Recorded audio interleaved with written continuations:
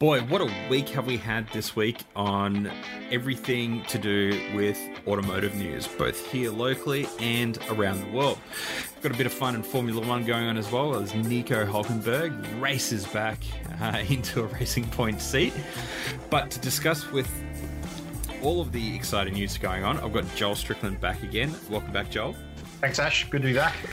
How's things going down in Victoria? Any improvement? How's the weather? Change, really. We are apparently going to get some changes coming in a week's time. We're recording this on a Sunday.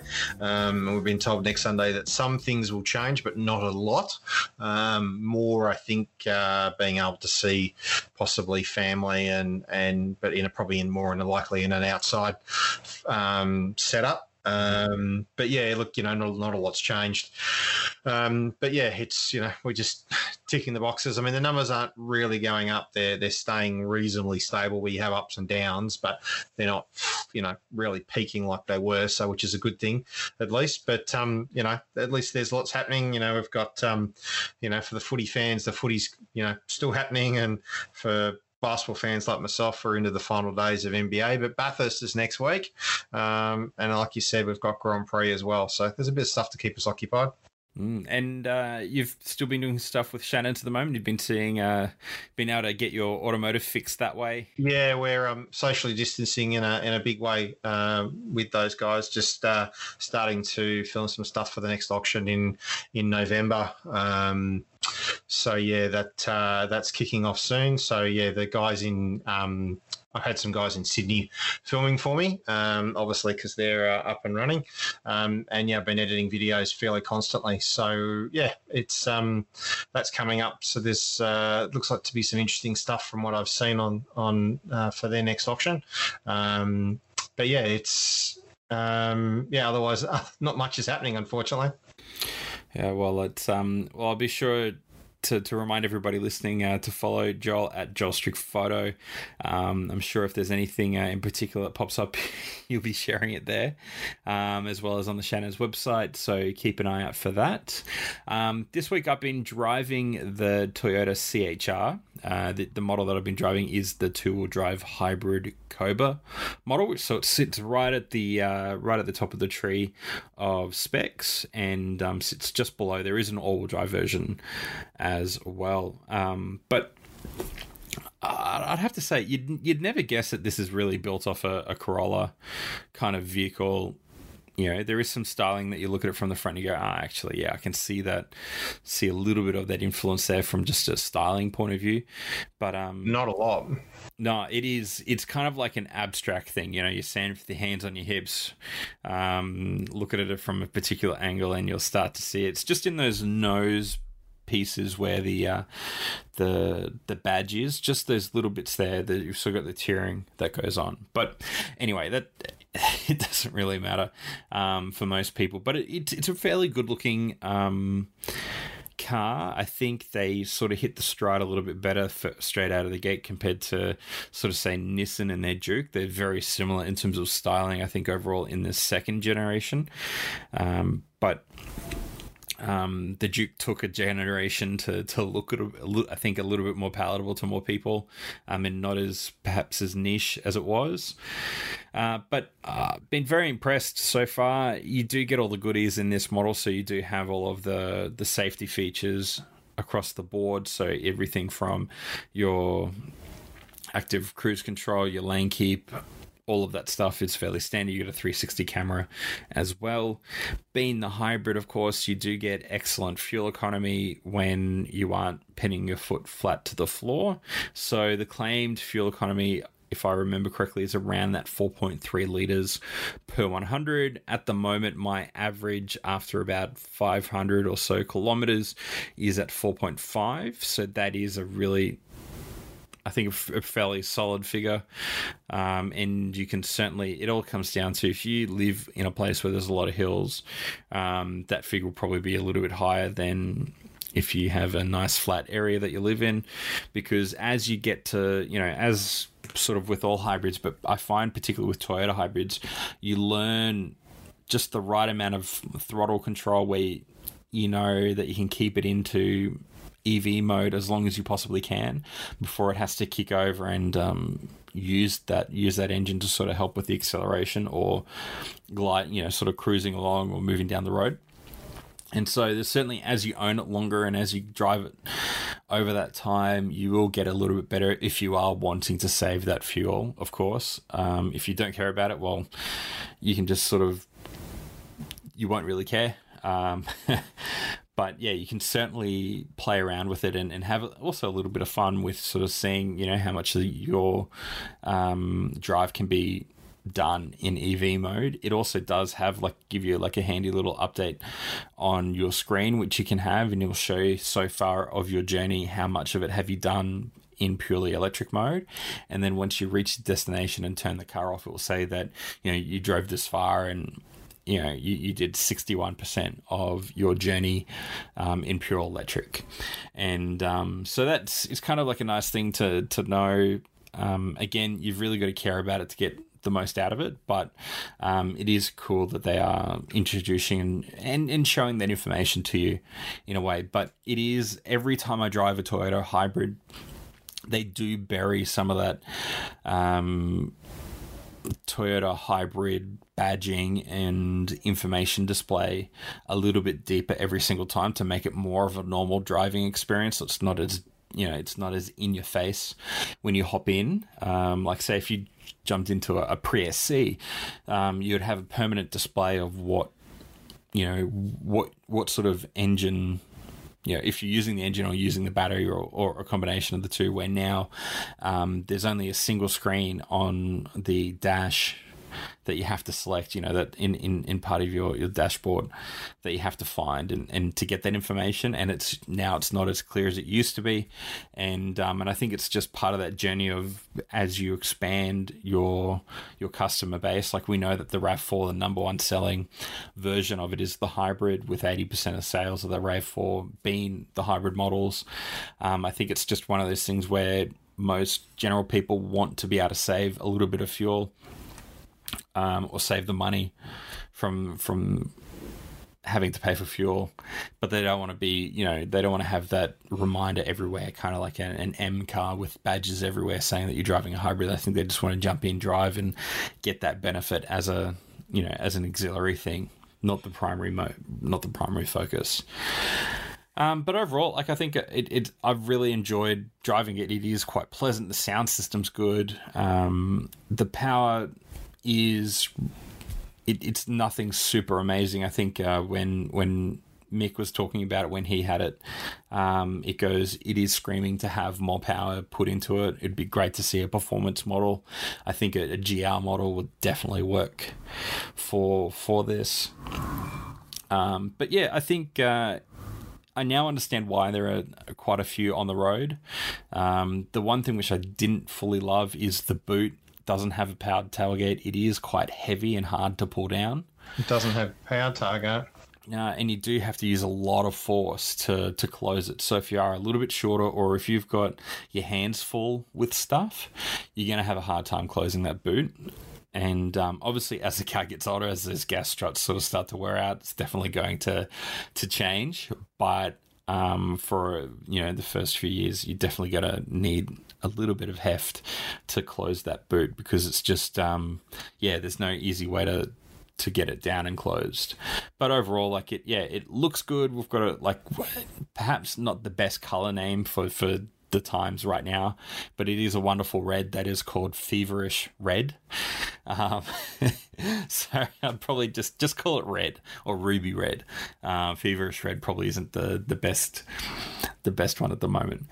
But yeah, so I've got that for another week, so I'll be able to report a little bit more. As we've sort of discussed in the past, having a car for 1 week gets, you get to know it a little bit, but having it even for 2 weeks just allows you to settle into it and use it that little bit more, to learn those little quirks in here, in there and out there and all that kind of thing. So yeah, I'm looking forward to having it for a second week. Be interesting what kind of economy you get the second week as well.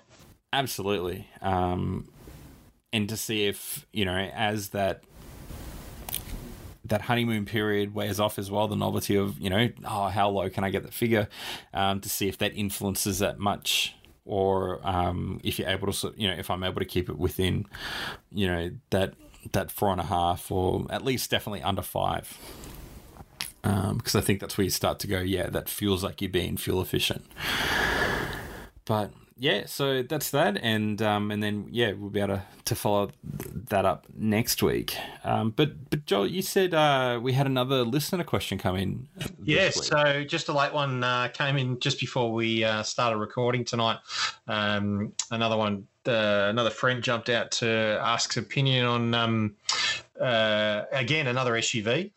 Yeah. So it seems to be a popular thing. But these people are replacing an SUV with an SUV, so they just want their lease is up, so it's end of lease time. Mm-hmm. So they're currently running a Toyota Kluger 7-seater, and they want to either replace it with the same thing, either in GXL or Grande spec. They only want to spend about 65 grand. Okay. It's a family, so it's 2 adults and 4 kids. Not always will it be, ideally everyone in one car. Occasionally they split it over sort of 2 cars. Mm-hmm. But yeah, they've asked what we would suggest as options to either, do you go the new, go a Kluger again, and as you and I were discussing prior to coming on air, that I think we'd probably, the new one is due early next year. So I think if you're going to go stick with what you know, then I'd probably wait for the new one. Unless you get a ripper deal on a run out of the current gen, which might be possible depending on how soon before they want to replace it. But we came up with a couple of other options as well, Ash. Yeah, so and that's the key thing. It really comes down to what the timing is, because we are on, particularly for that Kluger, just on the cusp of having a new model coming. It is already out in the US, so that is a great place to jump on and have a look at even at what reviewers are saying over there, just knowing that a few things might change, but we have a model, obviously apart from the steering wheel being on the other side, a fairly representative model of what the US has. But there's a few things that I think we spoke about and had come to mind. So we had the Mazda CX-9 come in. It fills in, and these ones which I'm mentioning all sort of fit within that same budget, or there's certainly a range of models that sort of fit this budget out of each of these. So the CX-9, similar size, slightly more expensive servicing costs from that one. The Ford Everest, again, just as big, but that one, depending on what model, again, you choose, you also have a wider range of engine types as well. So even in the Titanium, you have a 4-cylinder twin-turbo diesel option. I think you also said there was a 3.5-litre petrol. Yeah, there's the bigger 3-litre engine in the Trend. Oh, that's right. Yeah. I'm pretty sure, depending on how you spec it, I'm pretty sure you can order it in. The last time I looked, you can order it either in the 2-litre twin turbo or the 3.2. Personally, I would probably go the 3-litre over the twin turbo, just because it's not as higher strained engine or high tuned engine. It's a little bit nicer, but there's a diesel option there. So for that, and then you could also look, depending on your pricing as well, you could also maybe look at bottom end of Toyota Prado for something a little bit different. And then I think the Patrol we sort of threw around, but I think that's kind of out of that price point, really. Yeah, so that was more of a, I thought of that as being more of a, if size and real estate is really important to, if you've 4 kids growing up, they're going to demand a lot of space, or at least want some level of separation, degrees of separation between each other. And I think that's what the Nissan Patrol has in spades. It is that next size up. It is more of your Land Cruiser kind of rung, but they do get, they're scraping around. I think you could find a deal for a TI model around that $80,000 now, which I think is pretty good money for something like that. It is definitely the thirstiest out of all the models that we did mention, but it is going to have the largest amount of room for everybody Absolutely. So everybody, the second and the third row, everyone's going to have a ton of space, plenty of cooling. You know, there's not going to be anybody complaining that they're hot or anything like that because everyone's got their own air vents and there's air moving through the whole cabin. It is a nicely spec. It is a little bit behind in terms of some of the technology it has. You don't have CarPlay. You don't have, it is a bit of a dated screen and that kind of thing. So really, that is a consideration. But if size is purely your consideration, that is something that I would just sort of throw on the list, and you could probably negotiate pretty well on a vehicle like that. The Toyota Prado was a little bit of, if you want something that is a little bit more forward driving orientated compared to your Kluger. Your Kluger certainly has some off-roading ability. I remember doing a video with Motorama quite a long time ago looking at the all-wheel drive capability of the Kluger versus the four-wheel drive capability of the Prado, and we took it out to the back of Sirame. They've got some four-wheel drive tracks there, and you know the Kluger performed just as well, or even better in some regards because of how the all-wheel drive system works than the Prado. But if you're wanting to go that little bit more extreme, the Prado definitely has that in spades, but it is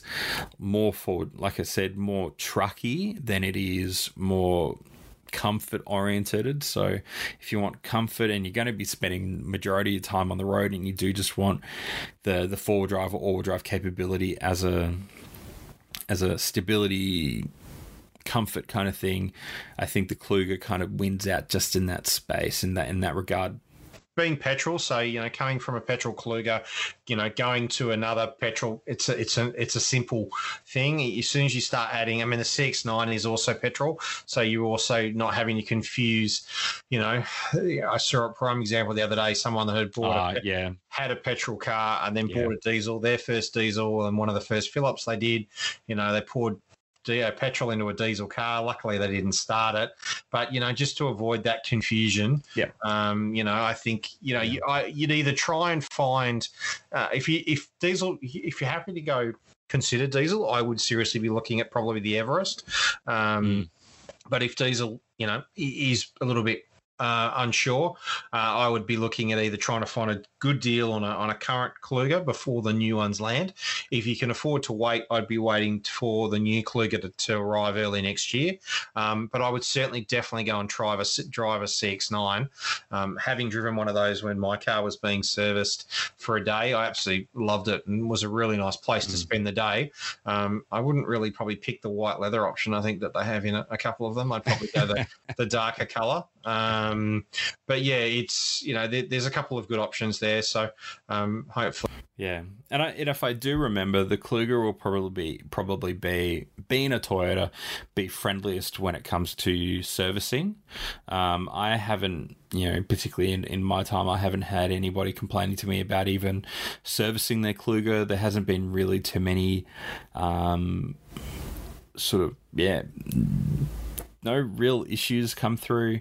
I think every time I've driven a Kluger, I would definitely opt for the all-wheel drive version, not the two-wheel drive, because it's sort of it struggles with that same where it's the same V6 engine, but there's just too much power going through the two wheels at the front, and so you're just going to be spinning your wheels most of the time, particularly if there's a little bit of moisture on the road. The all-wheel drive is definitely the pick out of that, and it is an American SUV, so you do get a lot of the comfort and the consideration that goes into the American market brought over here. And I think for a car like that, that is definitely a plus. You go to bigger cup holders, to bigger storage cubbies. There's just places to put stuff everywhere, which I think if you've got a big family like that, that is really helpful. And I think it is within that price range as well, it is a pretty good option to consider. It's just definitely worth going to have a look at the CX-9, the Everest, even the Prado. Have a drive of the Prado, see if everybody fits into it. I know it will be a little bit smaller than the Kluger, and have a drive of the Patrol if you think that budget could work for you. But that would be definitely on the list. I wouldn't for the size, just purely based on size, I wouldn't look at the Skoda, the Volvos, the Volkswagen Tiguan's, or even they're just going to be that little bit too small, particularly if you want space for everybody and a little bit of luggage or baggage as well. I mean, for that kind of budget of around 65, you are in Kodiaq RS territory, which is, a fun SUV. Yeah. But, it's just, I just know that compared to what we're looking at, it's just that probably a little bit too small. Yeah, you're going to be running into issues where the third row is definitely a major trade-off of rear storage as well as legroom for the person who cops it at the back. Overall, they're great cars. It's just that they're not physically big enough to I think, sort of fit 4 kids comfortably, plus all the other stuff that 4 kids bring along, whether they're going to school, sport, or whatever. But hopefully that helps. Let us know. Yeah, I'll get back to them and tell them to have a bit of a listen, and let's hear what they end up deciding to go for. Excellent. Well, let's jump into some motorsport news now. We have the IFL-GP, or the memes from teams online have been desperately trying hard to not say the German Grand Prix. Obviously, the IFL-GP, if you are following Formula One, you'll know that it is on at the Nürburgring.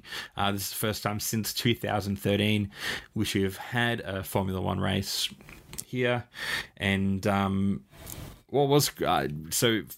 free practice 1 and 2 were cancelled because of fog and the medical chopper not being able to take off and land in those weather conditions. Then free practice 3 was able to go ahead because it had it was dry again, but B, they had put in backup plans for or alternative medical evacuation procedures in place to allow that 20-minute from track to hospital time to still be met. So they've put in some alternate options in there, so that they now drive for a couple of minutes, and then the helicopter meets them at a location not far from the track to allow that 20-minute window to be able to get there. It was quite interesting.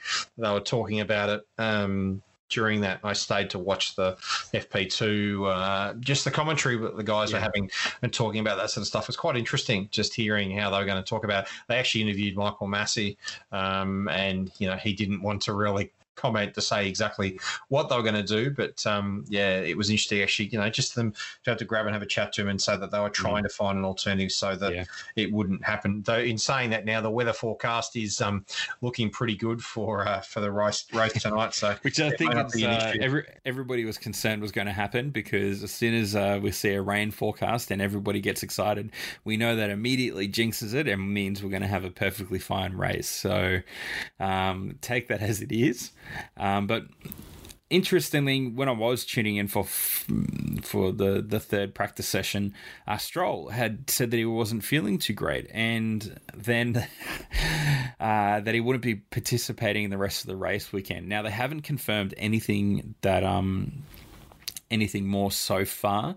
He isn't. They're saying he's not demonstrating usual COVID symptoms, so we don't know what is going on just at the moment. But in another wonderful twist of circumstances, Hülkenberg is back in Racing Point, replacing Stroll this time, not Sergio Perez, as it was last time he was he was back. But he was having a coffee with a friend at a cafe in Cologne, which isn't too far away from the Nürburgring, at about 11 o'clock in the morning. And he got a phone call saying from Racing Point saying, "We need you, and how fast can you get down here?" Now, he took his Porsche GT2 RS, which he bought off Nico Rosberg's father, and had done some wonderful modifications too, and obviously flew it very quickly down the de-restricted parts of the Autobahn. Arrived just in time to jump into qualifying without any prior laps. He did about 4 laps in Q3. Unfortunately, he was the slowest, but I don't think your expectations could be too high. Don't you think, Joel, for someone just jumping into the car? Yeah, he was literally in, I think he was due in the paddock on Saturday anyway to do some commentary stuff, I think. Actually on Sunday, I think he was due. So he had a pass that had him there to do some stuff for Formula One TV, but for, I think, a German network. And yeah, you could see him. He was literally in. Apparently he'd already had a COVID test, but yeah, so that he could just come straight into the paddock. But you saw him sitting in the car. They actually had his seat in the truck on standby, so they were lucky. I mean, the benefit of these now being rounds that the teams can drive to means they can carry more stuff with them. But because he's their nominated reserve driver or test driver, I think Van Dorn is still actually the nominated driver, but I can't remember why Van Dorn wasn't possible. I think he's nominated. One's nominated as test and one's nominated as reserve. Okay. I think that's the difference. So, but yeah, he was in, and what a baptism of fire being thrown into qualifying. That's right. I was hoping that he might get into Q2. That's what we were all hoping and praying for, but it just didn't quite happen. But he starts from the rear of the grid tonight. But I'm intrigued to see. I'm not sure how on pace Racing Point is this weekend. They don't. Yeah, Perez got knocked out in Q1 as well.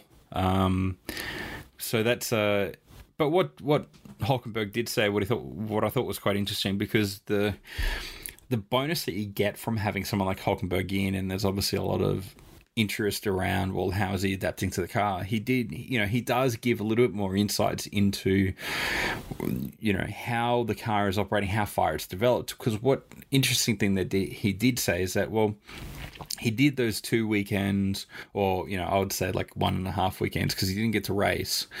But the car has changed. The development, quite a lot of development has gone to that car. So a lot of the things that he'd gotten used to from that first sort of full weekend that he did was quite different to the vehicle that he was jumping into and driving. So even for him, the 4 laps. And it was, obviously, it would have been great if you could get into Q2 to even just to get extra seat time. But yeah, even those 4 laps were just handy for him to start to rapidly understand, how this particular car is working. And obviously, how it's set up for the Nürburgring compared to anywhere else. A lot of teams seem to be testing a lot of new products and new parts. The Red Bulls are running the fluoro paint testing front aero setups and stuff like that, all in qualifying. In FP3. So yeah, there was lots going on, lots of new parts. So Mercedes had brought 2 different wings. I think Ferrari have had a host of upgrades. Yeah, so it's and I think Mercedes are now on their 3rd and final power unit for that. So they put in some reference to that, but I didn't hear who it was. So yeah, so both cars, Lewis and Bottas, both have new power units this weekend, and it is their 3rd one. It doesn't mean that, obviously, let's say the next race there's something not quite right with this engine, they can go back to the 1st or 2nd engine, but I think Mercedes have been quite strategic of when they want to introduce these engines, because we do know that at different times they do mix and match power units depending on what each engine is at in terms of its life and what those little tweaks of engines. But apparently there's nothing new with these power units that they've got in. They're just exactly the same as the previous ones that were in, so there's no upgrades for them. Part of me goes, well, why would you? You're pretty dominant already. You had Red Bull sort of poking their head in there. Renault have brought a lot of pace this weekend as well, but again, Mercedes is still extremely dominant. So you'd think that a few of these things these upgrades that they've probably been working on, they've sandbagged it a little bit for a future update or even for next season to keep a little bit in the bag or for when they need it, because they do have their tokens. They do, they could very well cop a penalty and make an engine change if they really want to. So yeah, it will be interesting. I hope it's a drama filled race, because we do have it was a very competitive quali compared to a few other. Yeah, hopefully it's a good race. The Renaults were quick too, so maybe if it's not Danny, it might be Esteban that gets onto the podium, maybe. So or Charles Leclerc. I think he qualified fourth. If I remember correctly, I can't remember. I was very tired by the end of that. It was late in the day, but it's. For Ferrari to turn it on, especially for Charles, and they did say that both his and Seb's car is exactly the same. So interesting that both of them are, running the same spec. But yeah, it'll be interesting to watch with a couple of teams really sort of turning it on, and it should be a great race. Yeah, absolutely. Well, let's move on to a couple of other bits of motorsport news. So Bathurst, we said we've got coming up. So they've got some socially distant seats going on for spectators. Yeah, so they've limited the numbers this year, which has upset a lot of people because football stadiums and stuff in Sydney can have good numbers, but they're just limiting Bathurst to 4,000 spectators a day, and they're only allowing them. There's no camping on site. It's only day passes. So you're limited on where you can sit. So it'll be either at Hell Corner on the main straight, or Murray's Corner, Hell's Corner, or the main straight. But there's been some photos that have come out during the week showing of all the seats that have been set up socially distanced on the main straight. So they have really limited the number of people coming in. So it reminds me a little bit of just 4,000 spectators of the early iterations of the Bathurst 12-hour, when I think that was sort of around the number of spectators they're having. And yes, you don't get the crowd same level of excitement as you do with a typical Bathurst crowd, but it does mean that you get a little bit of room just to relax. I think that's sometimes which I don't. I've gone to the Gold Coast 500 a few times, and it can get very crowded, and particularly at a track like Bathurst, it will be nice to just have that little bit extra room for you to spread out. It might not be as thrilling as compared to when you have a whole ton of passionate fans, but yeah, I think you got to look at the upside for this when it's not the ideal setting, I think. Yeah, it's look, they're trying to do the right thing, in terms of the number of people, but it's going to be really weird not to see fans across the top of the mountain and hear that cheer, particularly on the shootout on Saturday. So, but I'm looking forward to watching the race. It's there's still a fair bit on the line. Scotty McLaughlin is champion elect, unless he has a serious problem or has a points problem or something like that. Then he will take the championship out when he finishes. There's obviously the win of that. There's still a team's championship to take out. So yeah, it's going to be an exciting race to watch next weekend. So I can't wait. Yeah, it should be a fantastic race. It's been a great season with everything considered. So yeah, that's seeing the number of rounds we got in and what they've been able to do is quite interesting. But it won't be the best weekend for little old Nathan, who was hoping to drive with Nathan Hearn was hoping to drive with the guys from Gary Rogers. Unfortunately, the appeal that GRM were going to try and allow his super license to be approved hasn't happened. Yeah. So Jaden, I'm going to butcher this, Jaden Ojeda, I would say his name is, will take the place of Hearn to run in the wildcard that Gary Rogers are running. It's great to see GRM back on the mountain, running a Commodore again. They obviously pulled out earlier this year, or the end of last year. So, yeah, it's a shame not to see them running, but they'll be running a wild card, so that should be a good thing to watch. So he's going to be joining Tyler Everingham, who's a really good young kid, very, very talented. So he should be that wild card should be interesting to watch to see how they qualify. And then hopefully stay fairly consistent and run well at the event. Yeah, it's the wildcards are always great to have because if anything, it gives young drivers a great great opportunity, as most teams sort of like to opt for those, but also it is a literal wild card because they do tend to be a little bit more inexperienced, and that's a great, I think sometimes it's a great thing to throw in within a race of having someone that can sort of upset things a little bit, because as we've seen with previous wildcard entries in the past, when they're not the most experienced, is that they're not always going to be in the perfect position or the best line or get out of everybody's way straight away. And it's just enough to sometimes cause a little bit of drama and to make the other experienced drivers just work that little bit harder, as well as, doing a baptism of fire for these drivers going around the Bathurst track. It's not an easy track to drive.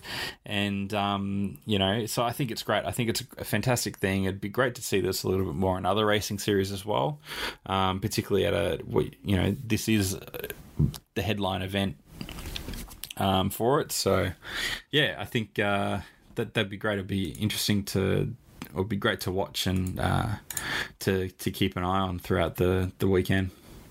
Yeah, and the other unfortunate news is there was going to be another Bathurst race towards the end of the year, but that's now been postponed until next year, which was the Bathurst International, which was going to be a really good event because it was going to feature TCR, Muscle Car Masters, S5000, the Trans Am Series. But that's all unfortunately had to be postponed due to COVID and international restrictions. Yeah. I think they were hoping to get a few international drivers in to drive a couple of the cars, but that hasn't happened. So, it's been a tough call. The guys were really hoping to get it across the line in November, but it's been pushed back. So I think good on them for taking this step. It's still a month out to say, look, no, it's not going to happen, as opposed to leaving it to the last minute. Yeah. But yeah, I think it'll be one to watch next year because the talk is we probably won't get the 12 hour next year. It'll probably be some form of sprint race for probably the supercars, again, due to international restrictions. But hopefully in 12 months' time, things may be a little bit better off and we'll be able to run the international because it's a cracking series to see all these cars that are running around the Bathurst, let alone seeing them on track in Australia. So. Yeah, absolutely. It's great, particularly S5000. I've been loving following that as it's been going on. Yeah, but what's this with is it the Rebel Rally? Rebel Rally. This is kicking off at the moment. It's quite a unique event. It's the first women's off-road navigation rally raid rally of its type in the US. It's been run for the last couple of years. It's over 2,000 Ks. It runs from Lake Tahoe down to the border of Mexico. It's purely a navigational rally. So you basically have a map and a compass. And yeah, it's quite interesting this year. There's a fascinating lineup of not only, teams and drivers. There's some very, very talented female drivers in this event. One of my favourites that I'm following is the team of Team Killer Watt, which is a team of Emmy Hall and Rebecca Donahue. They're running a Rivian. They're running an R1T. Okay. So, and it's not the same car that was run in Long Way Up. I heard them quoted in the media recently. Theirs was one of the first ones that was built that wasn't sort of a pre-production.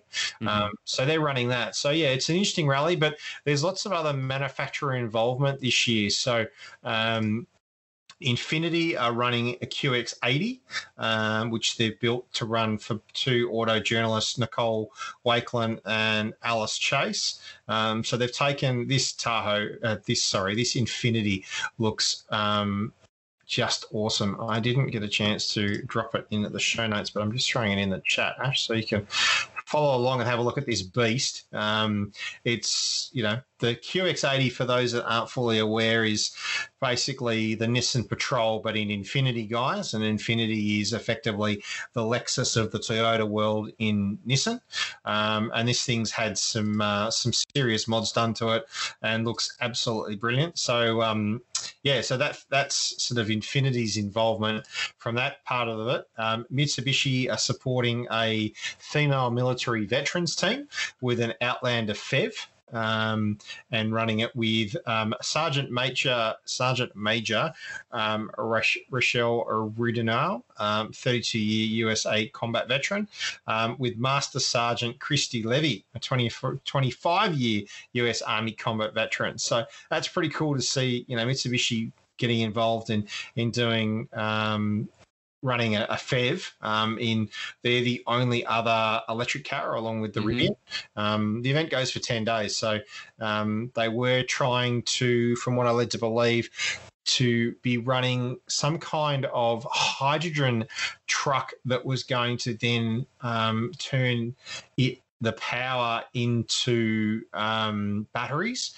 So there was no generator needed to charge these vehicles. Yeah. So the FEV and the Rivian will charge off this apparent setup. I haven't been able to find a bit more about it, but that was something I read during the week. And then Kia have taken one of their Tellurides into the bone stock crossover class with ESPN correspondent Alyssa Ronek and actor Sabrina Howe.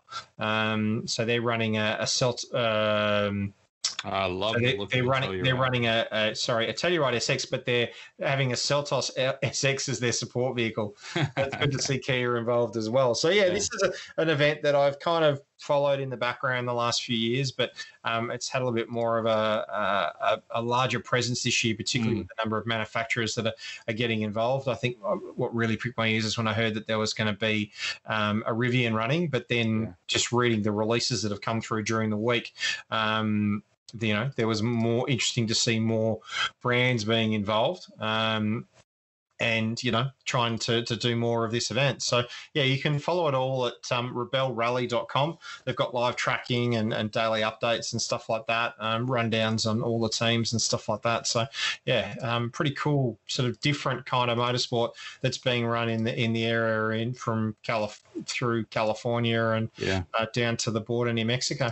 Oh, that's cool. That's a great event. Love to do more rallies. Myself, I think it'd be a lot of fun. The navigational rally kind of makes it easy because there's no way to really train for it. You just have to know how to read a map and a compass and get thrown in at the deep end. That's right. It's kind of like orienteering, but just with the car and over a longer distance. But look, let's jump into some local news. So this is one that we experienced. So we've uploaded a new video review to our YouTube channel. It's of the Nissan Juke STL. So you can search for it on YouTube. Just look for Daily Autofix or 2021 Nissan Juke STL review, and you'll be able to find it. But we did have a couple of interesting things going on with the car. So we had a couple of experiences where the forward collision alert or the autonomous emergency braking just randomly come on. So the times that I experienced it would be when traveling under an overpass or an overhead sign that spanned across the entire road. It somehow thought that was a car and just would slam on the brakes and try to bring the car to a stop. I did have one going from the rooftop of a shopping centre down to the next level. There was a height bar and it misread that as well. And it must have been, for some reason, just the wrong angle for the sensors to think of it being a vehicle or something like that. And also, we did have a couple of weird experiences with the gearbox. To me, it felt like it was just being a bit laggy and not very responsive, and it wasn't sure whether it would be a software issue or just an inadequate engine size or tuning or something. And after speaking to Nissan, and it seems like a few other journalists had some similar issues, it seems to be, from what I've been told after having some follow-up, that it was a handful of early or production or even pre-production cars that we had as part of that press fleet up here in Brisbane, and due to COVID they weren't able to have the later software updates that came through to reflect what customers were getting on their delivered vehicles. And so because of COVID, the particular technician who does that sort of stuff for the press fleet wasn't available. to travel. Obviously, we've had fairly hard border closures, and so those vehicles missed out on those software updates. So I have been told that those updates will be applied as soon as they can, and once those updates are done, we'll be able to jump into those cars and have another look at what that driving experience is, and obviously seeing, well, for us, does it resolve those issues or what else is going on? So that it shouldn't affect any customers at all. From what we've been told from Nissan Australia directly, it is just a couple of pre-production or very early. So these vehicles were built in February.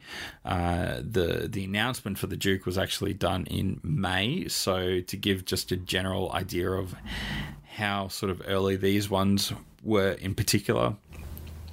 And so apparently they didn't have the final version of the software, and so that's why we had experienced those things. And so we'll pay attention to the software update and give you an update on that.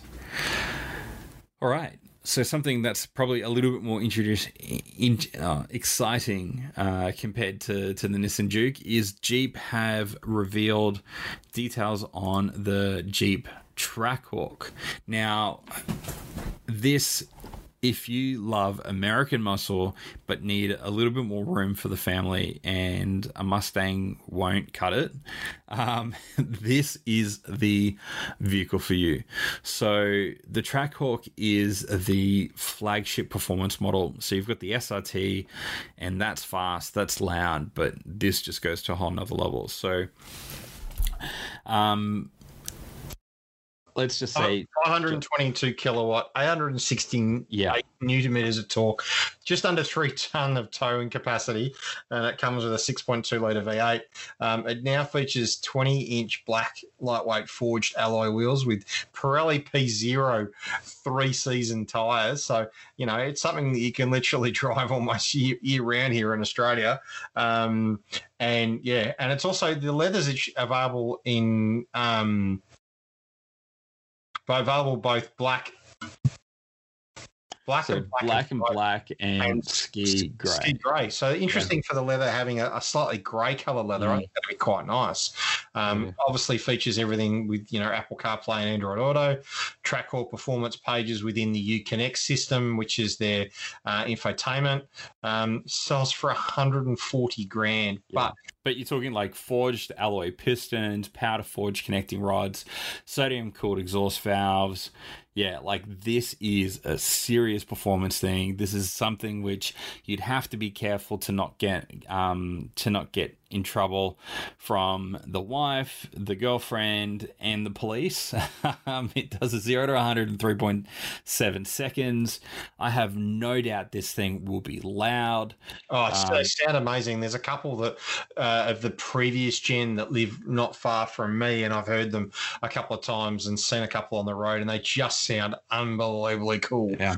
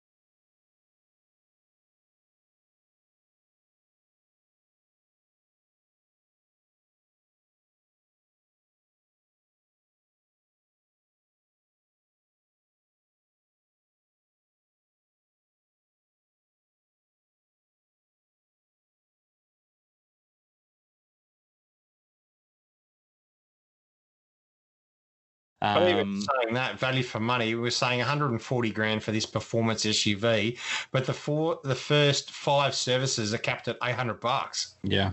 which is pretty good value for money on this sort of thing. So, I think it's pretty awesome. There's the only option really you've got is premium paint at $900, just under $900. Yeah. So but I think it's excellent value for money, because even if you look at the equivalent, the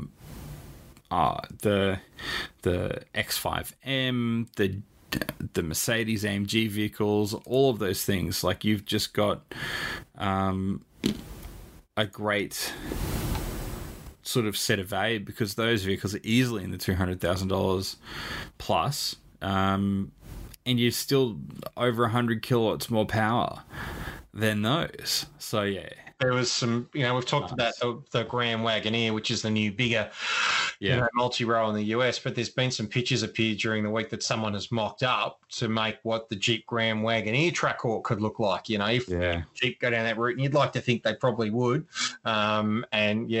This thing looks sensational in this red, Photoshop creation or design that someone's done.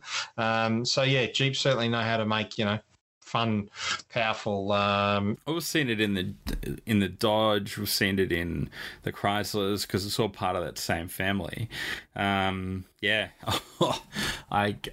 hope to see. I have no doubt, particularly up here in Queensland, we will see quite a lot of SRTs get around, and so.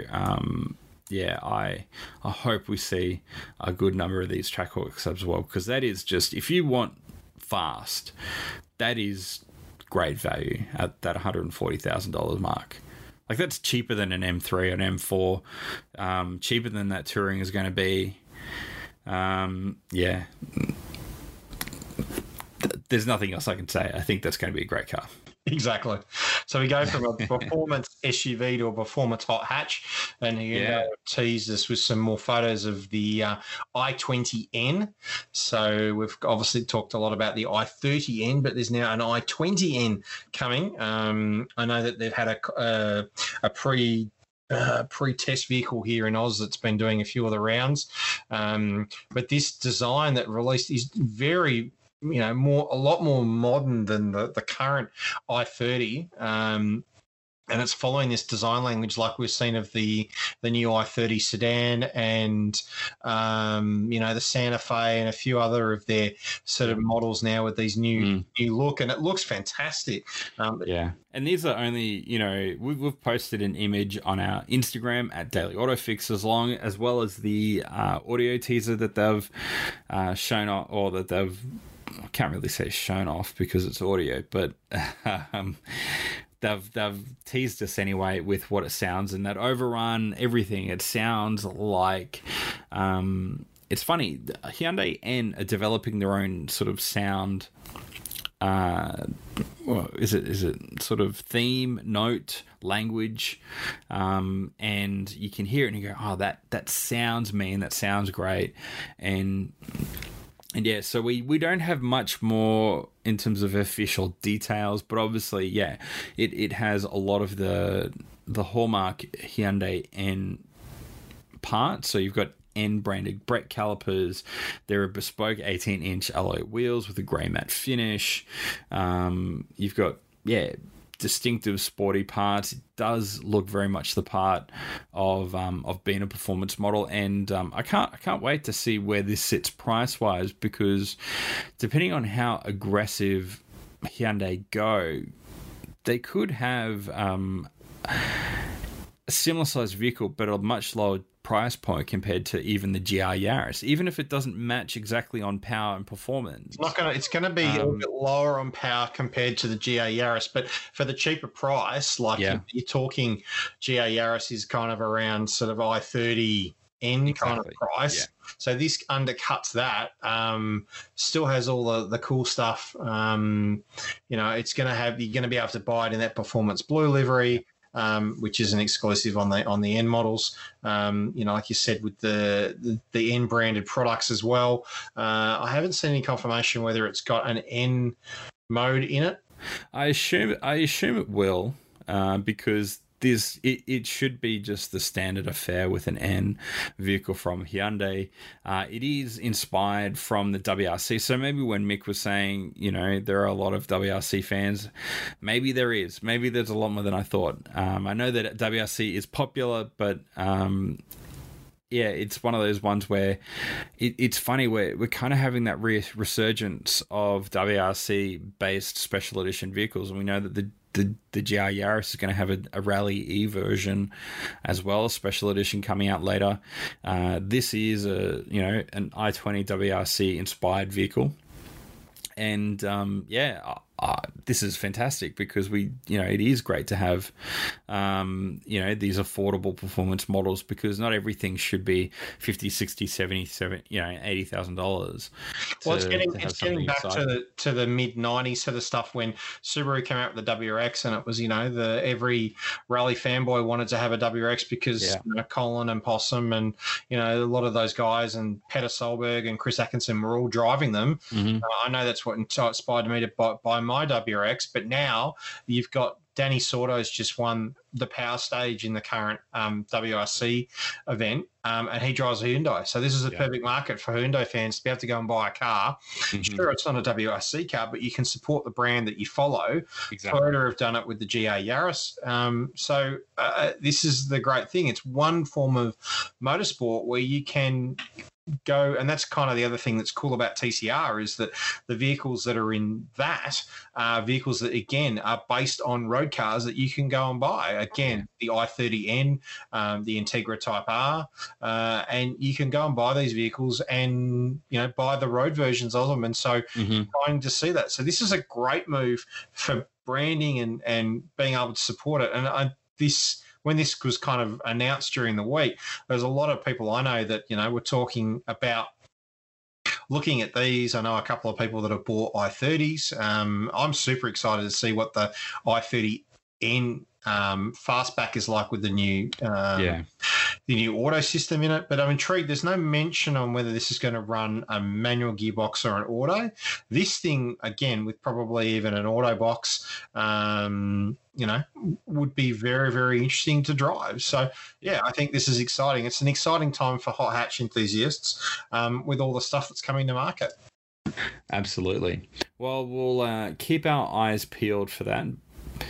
And Skoda, the Superb, the Sportline, is coming back. They've shown us some photos and some model details. So one is the Sportline 206 TSI, starts from $60,390 in the sedan. And the wagon from $62,009. Obviously, the 206 is 206 kilowatts of power from a 2-litre turbo 4-cylinder. Then you have the 200 TSI 4x4 with let's have a look. So that's in the Scout range, and so that's from 62 to 64,000 ish. And notable changes are the metallic paint, so that's $770 and $1,900 for a panoramic roof, as well as you can sort of mix and match alloy wheels and upholstery. But yeah, so the Superb Scout itself, which we just mentioned, was originally intended to be a limited edition, but basically the demand essentially sort of said that, hey, we want that to continue, and they've introduced a bit more new equipment. It has adjusted the driveway pricing a little bit, but yeah, it does include wireless Apple CarPlay, Matrix headlights, and a virtual cockpit. So it is fairly well spec'd for its pricing, and it's quite a spacious car at that price. And there's a wagon. That's the main thing. Yeah. Always good to see that we're getting, wagons. But like you said, the options to add to it. There is a fair bit of options that are, that they've added to it. Like you said, the virtual cockpit. the Columbus infotainment system, which is just brilliant in these cars. Interesting that the Skoda Welcome logo is worth $100, which is interesting. But wireless Apple CarPlay, that's, even if that's a $300 option, that's still, still reasonably cheap for what it is to add it in. But yeah, it's good to see that it is back, and that that it is their option that it. That they, there's the sedan and the wagon, available for both. So I know that the Skoda fan base is one of those brands that there's a lot of people out there that love the product. I'm in a Facebook group of owners, and they all rave about their vehicles. They've had, a lot of them have had them for many years, or they might upgrade to the new one or whatever else. But the interesting thing is that you can buy the service packs they're offering now as well. You can buy a new car service pack for 5 years, which is $1,700. It's pretty good value for money for what they're offering. Yeah, so, it definitely is. Should be interesting to see these when they start hitting the road. Mm-hmm. Yeah, so they're, and of course the 5-year unlimited kilometre warranty as well. With that one, but they're not saying, they don't give a timeline on those, so I'm sure if you head into a dealer now, they'll be able to give you details on that, or at least take in a copy of the press release and demand it. When can I buy one? We're going to put a deposit down. That's right. So next up, GMSV sent an email out to customers. What did that entail? So basically, it was interesting. It was kind of one of those things. A lot of people have signed up, obviously, for the Corvette now that we know that Holden dealers and stuff that probably won't be running it, and that what was HSV will now be GMSV. But the email basically said that that there's been a lot of interest in Silverado and Corvette. There's a lot of excitement, a lot of passion for it. The Corvette, together with the Silverado, will be sold through a GMSV network which they are working hard to set up for the fourth quarter launch this year across Australia and New Zealand, which we're effectively in now. They understand that some customers had already paid deposits with Holden dealers. Unfortunately, deposits will not guarantee your purchase of a Corvette when they arrive towards the end of next year, and they recommend that all dealers refund those deposits while they're finalising the ordering process. So, they're saying, I mean, if you've already basically put in that you'd want to be kept up to date, you would have received this email during the week saying this information, and that there'll be more details to come soon. So they're basically asking anyone that's had a deposit with a Holden dealer to get it back, because they're not going to be able to do it that way. It's going to be run, I'm guessing, direct through them and then fed to the dealers once they make a decision on who these GMSV dealers will be once that's announced. Yeah, well, that's hopefully we start seeing something on the road soon, because I am dying to see one of these in person and not just in a video from the States. But one bringing back a little bit of history is BMW. So the 128 Ti, what they're saying is tuned for driver engagement with specially tuned M Sport suspension and Torsen limited slip diffs. The Turismo Internazionale, just butchered that, but you get it. Nomenclature signifies particular dynamic BMW models which first appeared in the 1963 BMW 1800 Ti. Also, most famously, probably the 200 Ti. So this is sort of like your middle of the ground just before you jump up into the M135i. And it's sort of, meant to be that middle row of something. It is interesting they brought back that Ti, because the last time we had one in a production model here was when it was the compact models of the 3 Series. Before we had 1, 2, 3, 4, 5, 6, 7, all the way up to 8. In terms of series models, the TI models were the compact models for the 3 Series, at least here in Australia. So it's great to see the TI name come back, and they are going with the white one they've used in the press release with the different accents that they're running. It has a distinctive front apron with sculpted air intakes and a rear apron from the M Sport. It's going to have, obviously, the side skirt trim with the TI badge. And it's going to be available in Stormbay Metallic, Mineral Grey Metallic, Sapphire Black Metallic, and Alpine White. I reckon the Alpine White's quite a good choice, actually. Yeah. And you do pick up the limited slip diff, which is something you do normally only get in M models, such as the M135i. So, and I do believe that this is front-wheel drive only. Yeah, it's saying that it is only. Yeah, so it is a little bit quite different in driving dynamic compared to the M135i. So I do think you might pick up a few people who don't want all-wheel drive, who still want a performance model. I think the market, it might be a little bit bigger than we think for a vehicle like this. Just depends if it's been eaten up by the GR Yaris and all those other ones. But it's another hot hash to add to the... Say that 5 times fast. Yeah, exactly. Another one to add to the lineup. You know, pricing and spec won't be announced until local introduction, which is early next year. But having driven the current 1 Series and particularly the M135i, which I absolutely loved. I think it's just an awesome little beast of a car.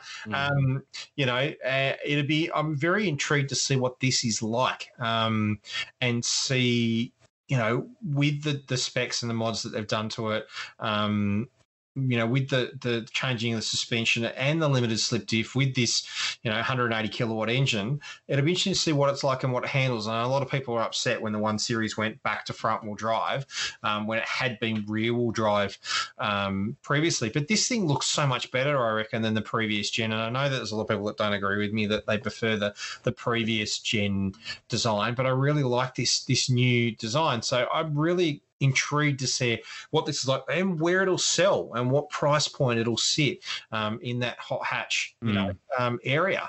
You know, it's been almost it's actually 12 months. There you go. The 1 Series was launched in Australia last November, so there you go.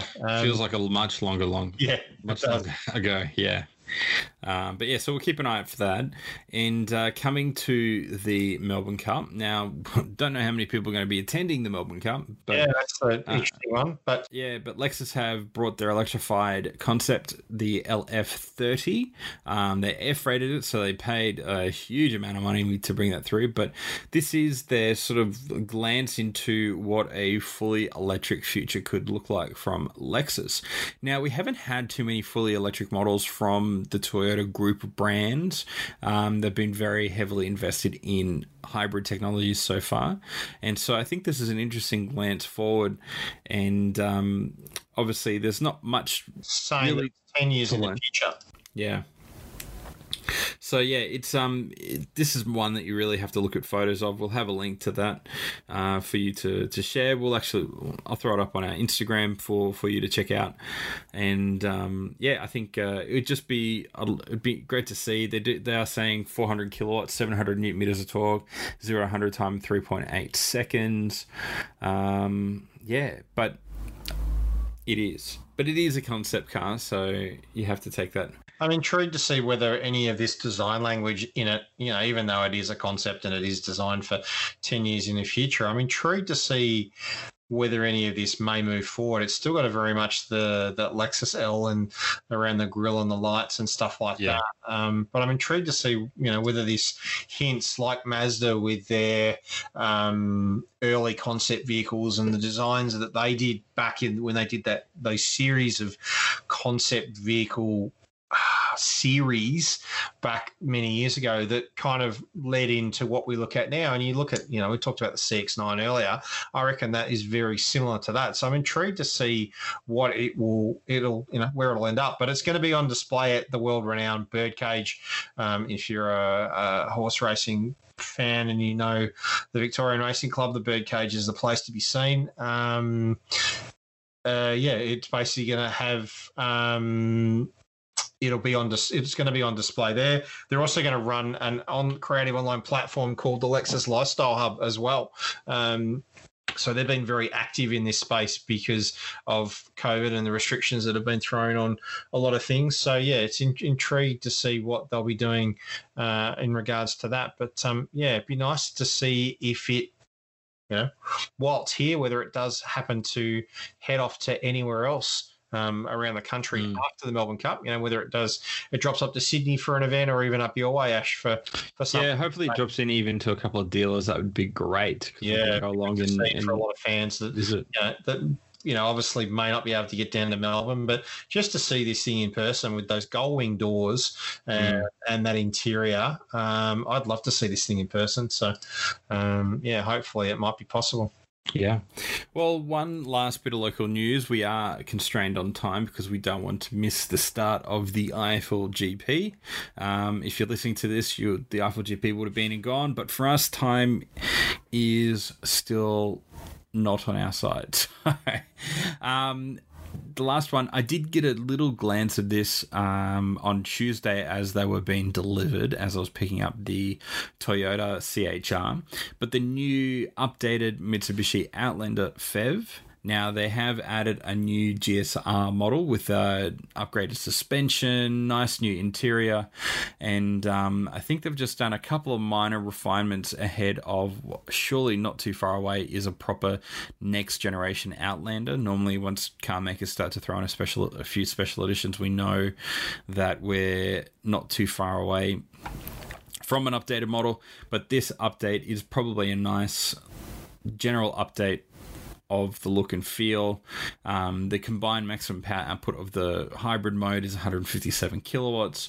Combined maximum torque number 332 newton meters, and the maximum power output of the front motor 60 kilowatts, rear motor 70 kilowatts. So yeah, not too bad. You've got the PHEV range, the Exceed that sits right at the top, the GSR that sits in the middle now, and then the ES. So you do have a number of different pricing points.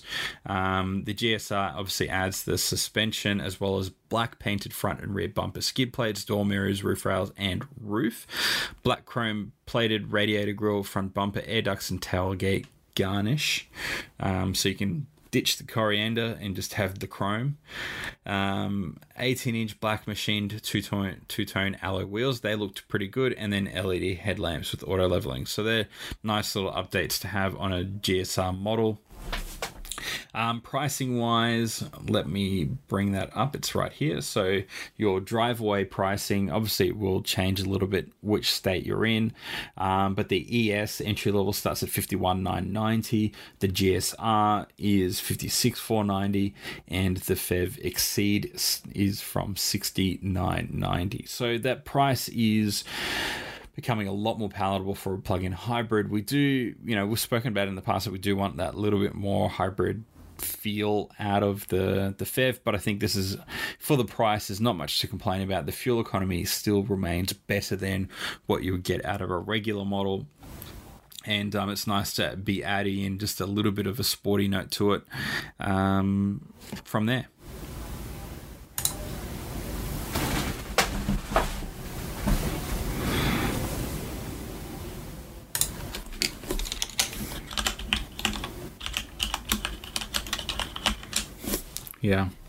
Yeah.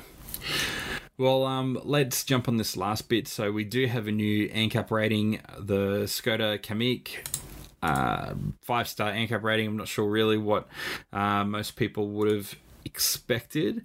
Now, we do want to clarify from ANCAP just on what they mean by tested 2019, because when looking at these closer, there are a couple of different versions, tested 2020, tested 2019 on different vehicles. So we will clarify that. So when you are visiting the ancap.com.au website, exactly what that means, because they don't clarify it. What I assume it is, it's tested under 2019 ANCAP criteria versus 2020 criteria, because there are minor changes every year. But the strongest point was the adult occupant protection for the Skoda. The weakest point was the safety assists. So that the safety assists are talking about what standard safety equipment is in there. So it scored 76%, or 10 out of 13, which is still not terrible, but obviously there's room for improvement or room for options of areas to be brought up in an update area. But still, 5-car NCAP rating, which is still obviously the ratings which we want to be seeing. Yeah, it's pretty good numbers across the board, though, in terms of what it's showing. Oh, of course. Looked at previously, but it's always that breakdown between adult occupant protection and then obviously passenger or child occupant protection, and it's pretty well.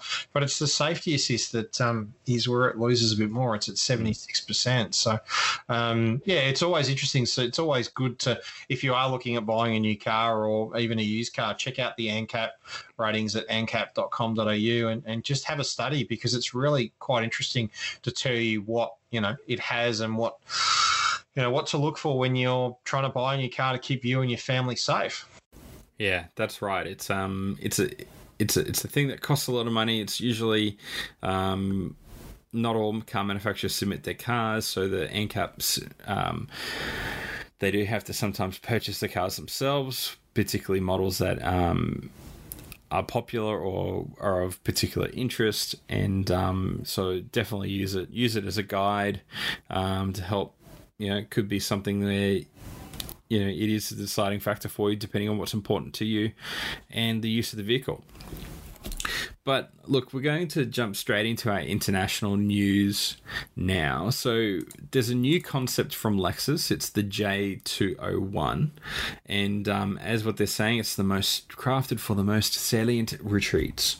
Now, this looks like it's based on their LX570. So it's the Lexus version of the Land Cruiser. So there's obviously a inherently a DNA hard-coded into for off-roading, but it looks like a really hardcore off-roading version of a Lexus.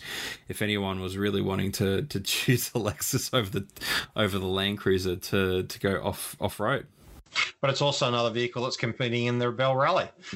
So Rachel Croft and Taylor Pauley are behind the wheel of this thing that Lexus obviously has built. But this thing looks brilliant. It's got I love it. Two fuel cans on the back, a spare wheel on the back, a ladder up the back. The one thing I didn't mention is during this event, as well as using your map and your compass for the thing, you actually camp out wherever the bivouac, as they normally call it, or the rest stop is. So, this is probably designed to take a tent up top for them to be able to sleep in. It's got the cool drawer set up in the back with what looks to be spare parts and towing stuff on the back. It's a cool setup. Cool setup. And it's just absolutely brilliant to see. So, it'll be interesting to see at the end of the event, which brand has kind of done well. The other thing I forgot to mention with the Rebelle is that there are a couple of new Ford Bronco Sports running as well in another class as well. So I think it's in the stock class, like the Kia Telluride was running. But this is it's interesting to see. I love these kind of things when they're created. Lexus did one of these, I think, about 6 months ago, which was another concept that they built. But they look brilliant, and the fact that it's got the Lexus badge on the front instead of Toyota is just that little bit different and cool as well. Absolutely. One thing that is cool is also the 2022 Subaru BRZ. So this is the Toyota 86 cousin, but this is the updated model. So Toyota and Subaru are building an updated model, new body, another Subaru Boxer Flat 4 engine. Details that are currently leaking at the moment is slightly more power. Still, it's naturally aspirated. So you go from 217 horsepower up to, where is it? It is 217 horsepower from 205. So not sure if there will be another turbocharged version, or if there will be one at all. I know that's been sort of one sort of holdout hope for a lot of people, but the little leak that came out, it doesn't look drastically different, but the front nose does look a little bit more refined. The tail lights again, but this was a great car when it first launched. It got a little bit long in tooth, so I'm very much looking forward to the update, both from Subaru and Toyota. But this should be a solid update. They just it's good to see more power as well. But I just want to see if for the price point, can they just squeeze in a little bit more, just a little bit more, if that extra little bit of horsepower does feel a bit more solid. That's all I want. Yeah, and intrigued to see. They reckon production will start next year, and it's premiering in the fall, which is kind of now. So I'm not sure when that's supposed to be. So, but yeah, I'm intrigued to see what it looks like and whether or not it's another, Toyota involvement as well. Yeah, that's right. We'll have to wait and see. Yeah. All right. So Mercedes-Benz are confirming that they're expanding the EQ electric range. So there'll be, they confirmed at least 6 new models. So the first one is going to be all electric S-Class, which will launch internationally next year. The EQS is the first to use a new electric architecture for electric vehicles, of what they call the luxury and executive segment. The EQE, which is obviously the E-Class, and the SUV variants, of course. They're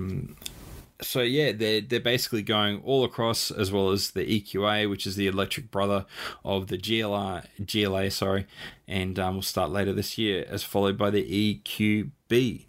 So it's obviously, this was very much where they were heading. The EQ models at the beginning was just a hint of what was to come, and now this is Mercedes showing their full hand, showing that you will be, regardless of what size vehicle you want, you will have an electric one to choose from. Yeah, exactly. And this kind of is interesting to see, particularly them talking about their future plans. It follows on with California deciding to go down the route of allowing only full electric cars to be sold, in the next, few years. That Mercedes, are going to be smart, that they're going to be having an electric version of every one of their sort of, series of cars. Obviously Mercedes have started with this. It'd be interesting to see what the other brands follow. We've seen Audi doing it, particularly with a lot of their models. Mm-hmm. There's a A3 now, which has been electric for a while. They've obviously got their SUVs. It'll be interesting to see what happens with BMW. They're doing it particularly around their X series. It's interesting to see Mercedes confirming this, and I'll be intrigued to see what they're like. I'm still keen to try one of the EQSs as well. That current thing, which has had a lot of interest as well. Yeah, absolutely. And it is just part of this future that is electric and also hydrogen as well. We will have also revealed on October 20. So October 21 for our time zone will be the official unveiling of the Hummer, which is a fully electric pickup truck and SUV that's going to sit. So Hummer used to be its own brand. Now it's going to be sitting under the GMC badge, part of the professional grade brand. And so there's a few more hints now of the vehicle being produced to the side silhouette as well. And it's going to be like it's going to be a Ute version, and then obviously a sort of an SUV version. But I'm really excited for this. Me too. They're going to be announced that it's going to be early to market, along with a lot of other things. Still keen to see what happens with they're calling their ability to move. Rivian had their tank mode. Hummer are going to have their crab walk. Yeah, it's very, very interesting to see what's happening with this. But yeah, they're going to launch it during the World Series and The Voice of all things. So the same thing, similar to what Bronco did. They're going to have a short film that'll be streamed online and during commercial breaks between the World Series and The Voice across two networks, Fox and NBC. So we'll keep an eye out and bring you stuff as soon as we see things here in terms of releases and when it'll happen. And they are, and it seems to be they are going after some of the Tesla Cybertruck things, because they're going, it will boast 1,000 horsepower, go from 0 to 60 in about 3 seconds. It will have the next generation of GM's Super Cruise autonomy technology, removable roof panels, and, like we said, be able to crab walk. So it doesn't just seem like it's going to be a Bronco off-roading type vehicle. That feels like I feel like they're going all out with this. They're just going the whole hog, going, let's just dump everything that we have into this, make a real big impression. That even though for us, disappointingly, that they are retracting out of right-hand drive markets, that GM is very much still in the game, focused, and of course they're building cars for the American market, but hopefully there's enough interest to even tease GMSV to consider bringing one of these out, even a few tests. Enough market interest, you think that you would like to see them do that. Yeah. But what I'm intrigued to see is where this technology flows back into the GM family. So where it flows into particularly Cadillac, where else it flows into GMC and also Chevrolet and everything like that. So I think it'll be very interesting to watch and see what happens. But yeah, I'm excited. I can't wait for it to effectively launch. Yeah, so that would be the 20th. So not next weekend, but the weekend after. But it's just it's good to see that we have some more info. And but we have one more piece of information before we'll let you go. We'll go back to your commute or whatever you're doing, working on the car in the garage. And but that's Dario Franchitti joining Gordon Murray Automotive. Yeah, so Dario retired from IndyCar a few years ago after a very bad accident left him susceptible to further damage. So he decided to leave and walk away from motorsport. But he's still been involved. He's been a commentator, and he's a 3-time winner of the Indy 500. But he'll play a key role in the development of the all-new T50 supercar and the racing-focused T50. Cool. He'll also be a senior spokesman for the company and present an exclusive behind-the-scenes video series on the development journey of the T50. So that's great to see Dario being involved in that, and what he brings to not only the company but also his ability to test the vehicle, and he'll be a great ambassador for that product. That's it. And they've been, obviously the next challenge for them is delivering customer cars. So it's obviously a big, important part of their next step. But that's the end. That's all the news we've got to talk through. We'll bring a trailer back next week, because there's a few we want to follow up on those next week when we have maybe a little bit more time. And but yeah, if you have any questions like what we've been answering over the last couple of weeks, send us an email, shows@dailyautofix.com, or send a message to either Joel or myself. You can send us a message at Daily Autofix on social media, or straight to Joel at Joel Strick Photo. Jump on our YouTube channel. We're having more video uploads going each week. And obviously visit us at dailyautofix.com. But thanks, Joel. Thanks for joining in. And hopefully it's a good race for us to tune in and watch. I'm excited to see what it's like. But you should jump on Bring a Trailer actually this week and actually have a look at it.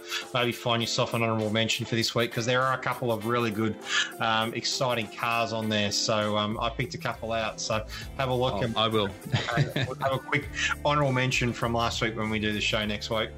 All right. Sounds good. Well, until then, have a great week, and we'll see you next time. Have a good week all. Speak to you soon.